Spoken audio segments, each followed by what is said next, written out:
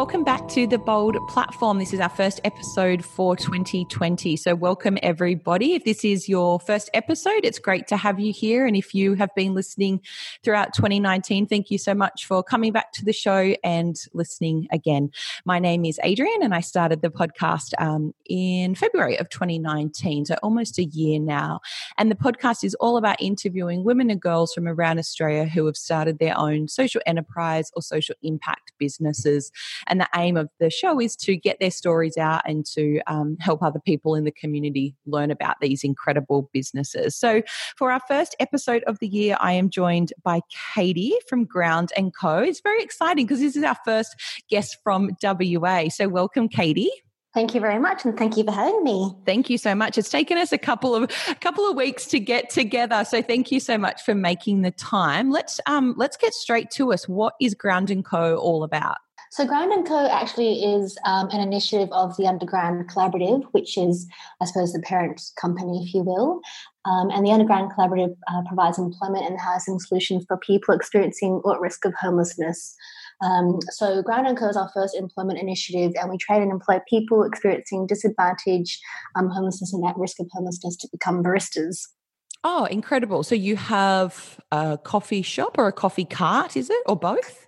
Yeah, so it's a small coffee cart, and the idea is to hopefully expand to other locations so we can have actually a bricks and mortar coffee shop and around other locations, particularly in around WA as well, where there are a lot more marginalised people in remote areas. Right. But our first one is just the small coffee cart. So starting small, but it's been really amazing.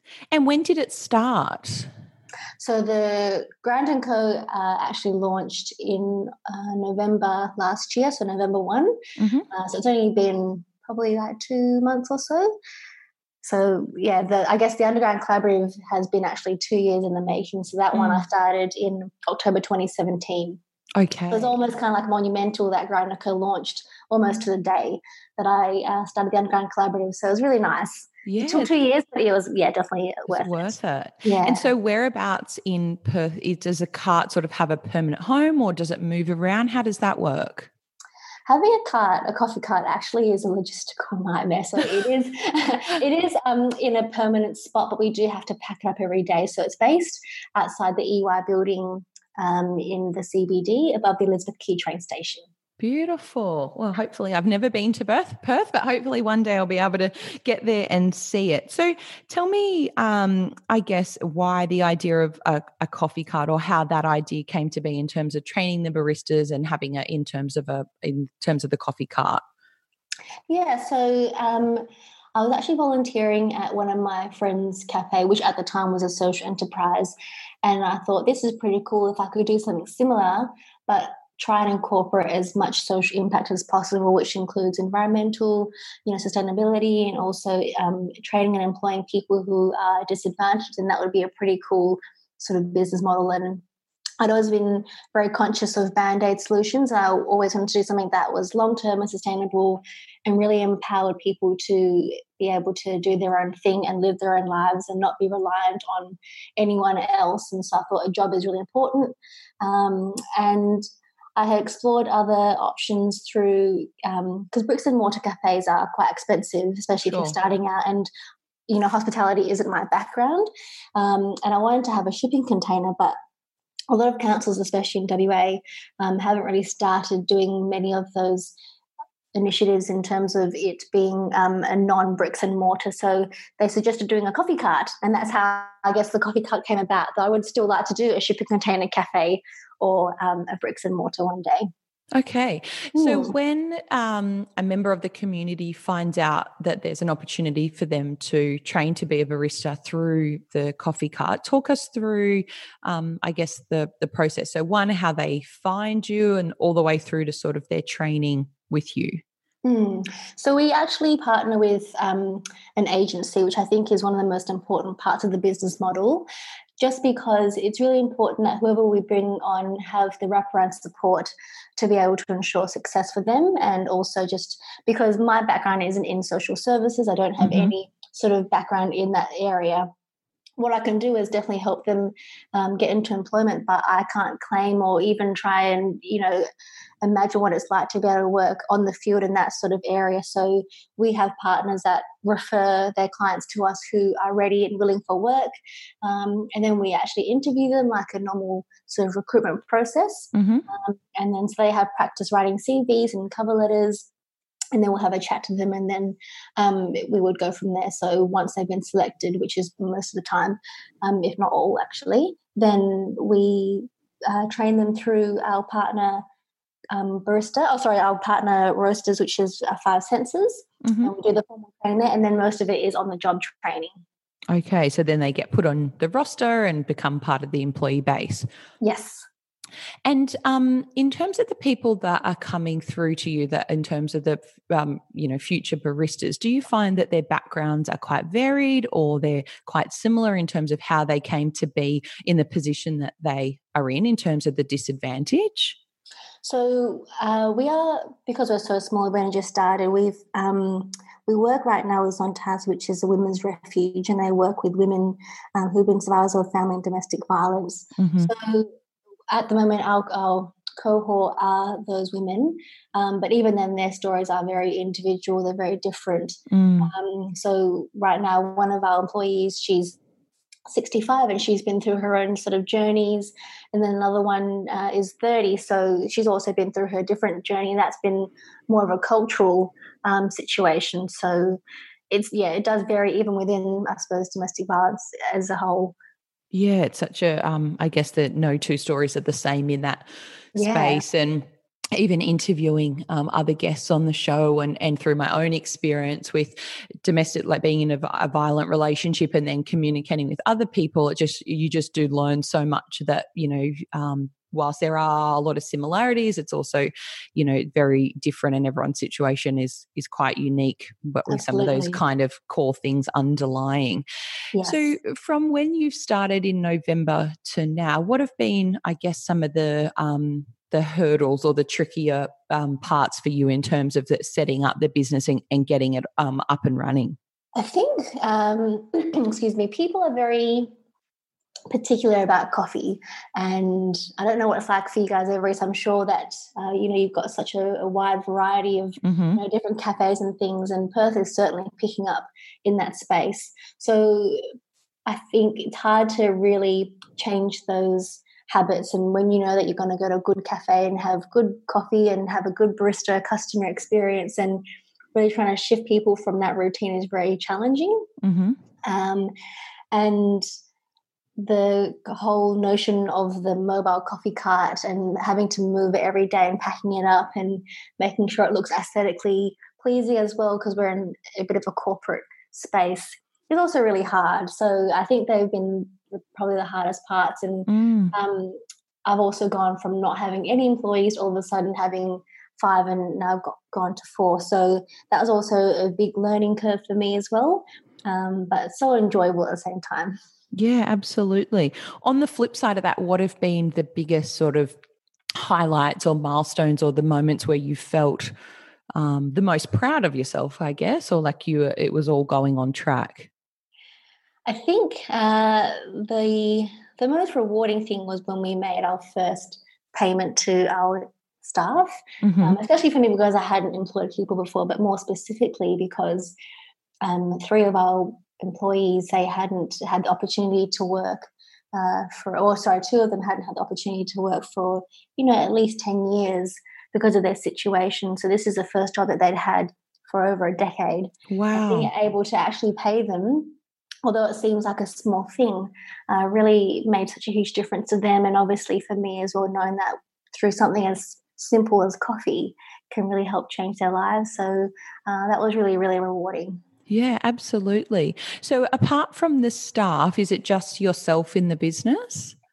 Yes, as a not-for-profit, we do have our board, our amazing board, but in terms of sort of on-the-ground operational team, it is just me. So what does a normal day in the life of Katie look like? If there is such a thing as an average or normal day. It's a tricky question, I know. It is tricky only because I guess right now the cafe is, that runs daily, so I know that that's going to be there all the time. I'm trying to step out from that at the moment just because I want it to be more self-sustaining and empowering the team to be able to work independently. But obviously, there's lots of things that need tweaking still. So I find I'm going in there in the mornings, and I also love seeing them as well. So I'll go there, and then once the cafe closes, I'll come home and do some more work. Try and wake up at 5 o'clock, go for a morning walk just to start the day right. And we have such an amazing weather in Perth, so it's really good to be able to capitalize on that. And then that's really how it goes. And I'll normally sort of work right through the evening, but I don't really think of it as work. I quite enjoy what I'm doing, so it's not like it's a chore or something that I dread doing, because I really do love it. And it's more just when I get home, doing payroll or admin type of work, and then getting to the sort of business development side of things, which is also really enjoyable. So what does that look like for you in terms of the business development? Is that around getting more carts or more hours where you are? Yeah, so I would definitely love to be able to open another cafe this year. So it's trying to find out how we can get more funding, and then also that really does generate from being able to improve on the current coffee cart, just to make sure that that is self-sustaining, and then we can generate more funds to do more work, obviously more social impact. I think measuring outcomes is also really important, to be able to demonstrate to our customers, everyone that supports us, and showing that, hey, it's not just coffee, this is where your support is helping and how it's actually changing lives. So I spend a lot of time doing that, and also just doing a lot of research in how we can do better as a cafe, as just a social enterprise. And I don't know, I always seem to find myself down different rabbit holes and always seem to be going off track, but in the best way.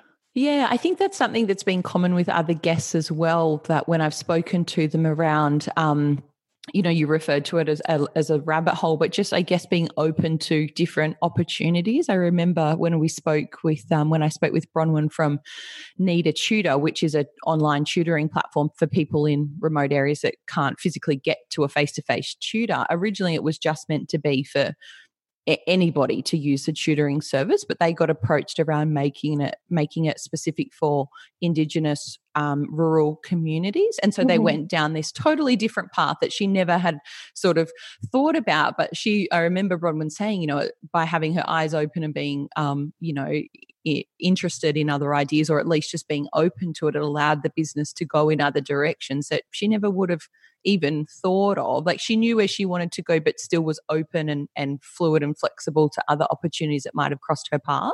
Absolutely. I think it's that flexibility that you're saying that really allows for other parts of impact that you might not have thought about as well, and getting other parts of the people from the community involved as well. And how can you really be the most effective in what you want to do, as opposed to trying to do everything sometimes, and just knowing that things kind of happen for a reason as well. I'm not overly sort of in the belief that this is, just destiny, because I think it is what you make it as well. But I know sometimes life throws things and it just happens in the best ways possible, even if it does mean setbacks sometimes. So yeah, you definitely have to be open to change and pivoting in this space, especially if you want to do it correctly, like for the people that you want to benefit. Definitely. When you first took up the space that you're in front of the EY building, what was some of the feedback from members of the community that were then sort of walking past and asking what the cart was all about? What were the community sort of saying to you and the staff about the setup? I think it's not something they've really seen before, so that kind of excites them. They do get quite excited about knowing that their purchases, or their conscious consumerism, can really make a difference. Sometimes people don't always ask questions because maybe they don't know how to, or whether they think it's appropriate. Right. We do have a sign at the front just to give a bit of a background as to how the support helps. We don't go into too much details, or because also want to keep in mind that these are people, and these are, they're normal people who just want a job. So we don't really want to sort of tokenize, I suppose, their situation as well. Got you. Yeah, it's a fine line, isn't it, between like educating the community on the contribution they can make by choosing your cafe or your cart over the next place, but without making it, like you said, a token, or kind of using those people's situations from a commercial point of view. I guess it's a fine line for you. Yes, that's right. Yeah. And so we've been very conscious that we try to advertise ourselves where possible that we are a cafe, but by the way, your support also helps us change lives. That's not our sort of social impact isn't our selling factor,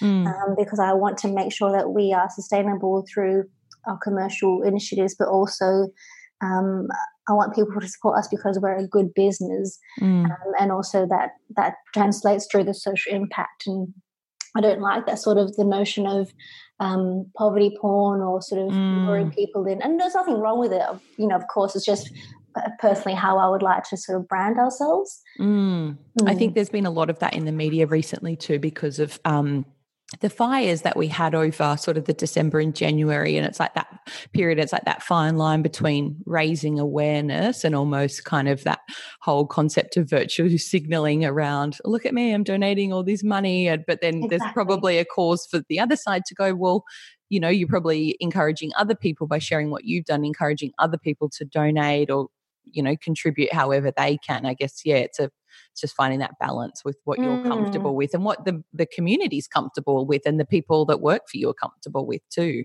Yes, definitely. Yeah. And we don't want to sort of make a big scene about this is who they are and this is their past, because for a lot of people they feel quite embarrassed as well. So it's not something they want to publicly necessarily advertise and say, hey, I come from this sort of background, this is what happened in my past life, because it definitely doesn't define them. And by what they're doing with you is around moving forward and recreating the next chapter of the story and not letting that past story and what's been done to them define the rest of their life. Like you said, whether it's 30 or 65, they've still got a long part of their story to go. Yes, exactly. Yeah. You mentioned earlier about sustainability also from an environmental point of view. How do you integrate that into the business? What are some of the things you do from a sustainability point of view on that side of things? This one is really hard, to be honest, just because anything you create will also create some sort of environmental impact. So it's hard to sort of be able to tackle all the sort of social aspects of business. We do try and use, so our cups are from the Paper Cup Project, and they use corn flour for their coffee cups. We have an incentive where, normally when you go to a cafe, they might give you a 50-cent discount if you could bring your own cup. Yes.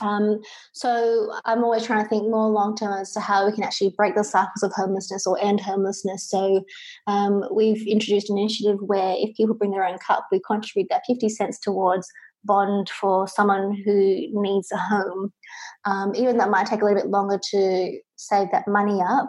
Wow. Rapid rehousing, I think, is really important for people, like, say, someone fleeing from a domestic violence situation. Some of them, do actually have jobs, but they don't have savings because of their situation. So they just need that little bit of money to get them into a home, and they just need that bond money. So, even though we're not giving that money back to customers, we're still putting it towards something that will lead to hopefully ending homelessness for someone. And what else do you do? I'm really trying to think of a way that we can recycle or reuse the coffee grounds in a more sort of innovative way. Okay. How can we use energy, for example, through using coffee grounds? Because, obviously there are so many cafes in Perth, and yes, we can make coffee scrubs and really delightful things. But what else can we do that can really either sort of generate power for someone who can't afford electricity, or just doing something pretty cool in that sense? But that's down the track, and it's pretty scientific that I need to sort of probably find someone else to help me do. That's incredible. But isn't it like it's so great to have those things on your radar, or and to be even sharing them here on the podcast today, because you never know who's someone's out there that's maybe thinking the same thing but wants to partner with somebody else around it to go, well, collectively together we could maybe get this project off the ground, as opposed to everyone sort of chipping away in their pockets in their little kind of areas. Yeah, and I think that was the main part of, our name being the Underground Collaborative, is because there are so many issues that kind of swept underground, and we're kind of working in silos sometimes. I think if we really genuinely want to make impact, we can't really do that unless we collaborate. So what can we do more together as a team, as a community, to drive more change and more sustainable change, and better, bigger, effective change in the world, and not trying to sort of be so, I don't want to say secretive, I guess, just wanting to do things on your own. How can we really share? There's so much that needs to be done. And it's such a greater impact that we can make, Exactly. Yeah. 2 or 4 or 6 or 8 people and go on and on and on. Yeah. Yeah. Yeah. That's right. So, wow. There's definitely some great opportunities there, like you said, around energy or different ways that you can take it even to another level than what you're already doing with the sustainability component of it. It is very hard, and obviously when you're trying to operate commercially, it's always hard to be able to make enough money but still sort of address other social aspects of business without it sort of being a financial hit. Well, like you said, you're still trying to run a business and you've got wages to pay and fees and the cart to maintain and all those sorts of things. Yeah, but definitely conscious of it and always thinking, how can we do better? Yeah, absolutely. And even that, just in terms of the headspace of looking for opportunities, is probably one step of where we were 10 years ago. It wasn't really even on our radar. That's right. Yeah. In terms of lessons that you've learned, that if someone was thinking, I'd really love to start a social impact or a social enterprise business, has there been certain lessons that you've learned, or even advice that you've been given that you would think, oh, that's something I would tell to somebody else in the community if they were thinking about starting a similar business? I think how I suppose definitely helped me was just doing a lot of research, and I think being careful not to mix it with the notion of charity, because charity is very different compared to a social enterprise, and making sure that not that you're not duplicating something, because I think with social enterprise there are so many things that we can tackle that means that we can do more through business, as opposed to, I suppose, starting a charity where there's lots of the same thing happening and we're always trying to drive funding. But I think definitely lots of research and just talking to people in the space, and because there are so many amazing things happening out there. So knowing that you're not having to do it alone and learning from each other. There are so many different social enterprise models as well. So what I suppose would be the most effective in what you want to achieve in terms of the social good that you want to do. If that makes sense. Is there a community of people like you that are running small social impact or small social enterprises that you have been able to find, whether that's online groups or face-to-face groups in the Perth area that you're able to kind of connect with and brainstorm and share ideas with? Yeah, I think it's definitely picking up a bit more in WA. I do think that there are more over East, but I also think that's a good thing for us because it means we can learn more from what's been happening, all the amazing things and the work that's been done also internationally. There are small groups happening, and even sometimes the initiatives happening over East are starting to filter through and just opening up doors in WA, and just the conversations are happening, I think, more freely. So it's nice that even though it's not necessarily face-to-face, there are definitely Facebook groups and online platforms and ways that we can connect and talk more about what's happening. So it's pretty cool. Yeah, absolutely. You mentioned earlier in our conversation about getting up and going for a walk in the morning. What other ways do you sort of maintain your own levels of energy and motivation and I guess wellness so that you can then go and help the community and help the people that are working for you? How do you sort of take care of yourself so then you can help to take care of other people? I actually really love to I'm such an introvert that if I need to re-energize, I actually just don't see anybody. And I know there are really great things you can do, like meditation and other forms of, I suppose, wellness. But I find that sometimes I just love to binge watch rubbish television. You're not the first guest to have said they love a little bit of The Bachelorette to zone out at the end of the day. I'm not going to lie. It sounds super lazy, but not at all. I think when that's you're what working that TV's about. That's right, yeah. But when you're working in such an intense space, and it is so so full on, and you're working in with people who, you really genuinely care about, sometimes it's hard to turn those emotions off. So Definitely. anything that will help to turn my brain into mush just for a second is really super helpful for me personally. Yeah, definitely. As I said, you're absolutely not the first person who've said that. And, I think we've spoken about this on the podcast before around what people do for, quote, self-care is so different. And I say this all the time, like it's not all just candles and bubble baths. Like I know we've had people on here that are like, you know what, my biggest thing is I'll go and get a foot massage, and someone else is like, it's just taking the dog for a walk, and someone else it's something different. And for you it's about, just kind of bunkering down and watching TV on your own. Like it's so different. And I think too, it also changes as your situation change or your business change or your life situation changes. What helps you get through those kind of tougher days or those mentally draining days changes. Yes. Like it just is about being in tune with yourself and kind of checking in with yourself, going, oh, okay, maybe I need a bit of TV time.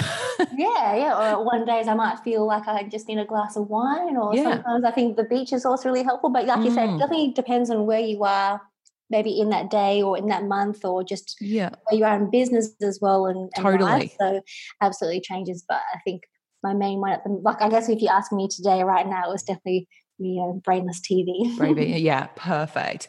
What are some of the things that you, from both a business and also just in your personal life, that you can't, that make your life easier, you can't live without, whether that be a person or a certain app that you use or different things like that? What are some of your go-tos that you can't live without?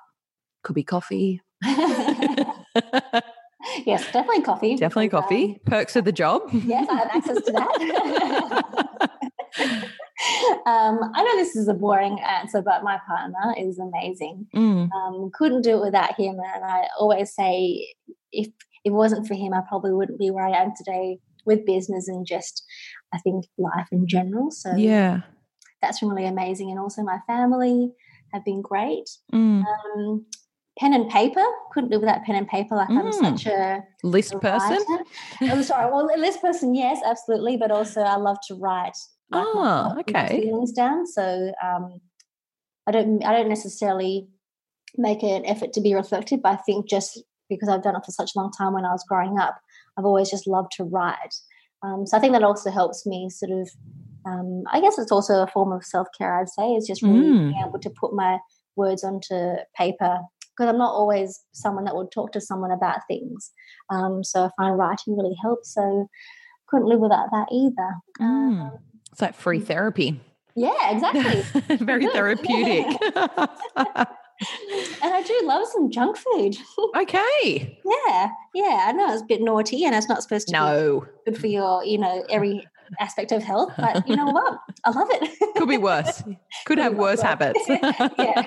It's not all the time. It's every now and then. True. What's coming up for you, Katie, that's really kind of motivating you and exciting you and getting you up on those days where you might just be happy to stay in bed for a little bit longer?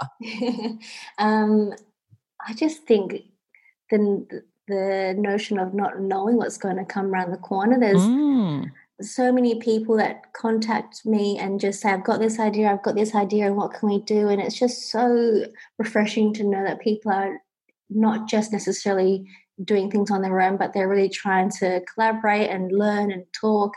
And meeting new people has been amazing.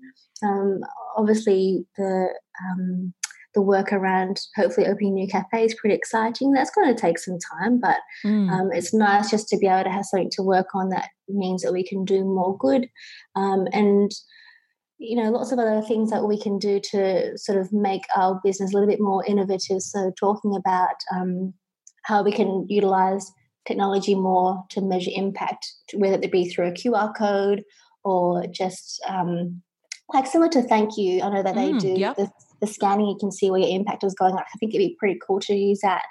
So many ways that we can use technology like blockchain. Where can we track our, supply chain to make sure that it's ethical, sustainable, and all those different things that support, say, local farmers in regards to our beans. And there's just lots and lots of things that I want to do. And, affordable housing model is something that I also want to look at. So I think employment's one thing.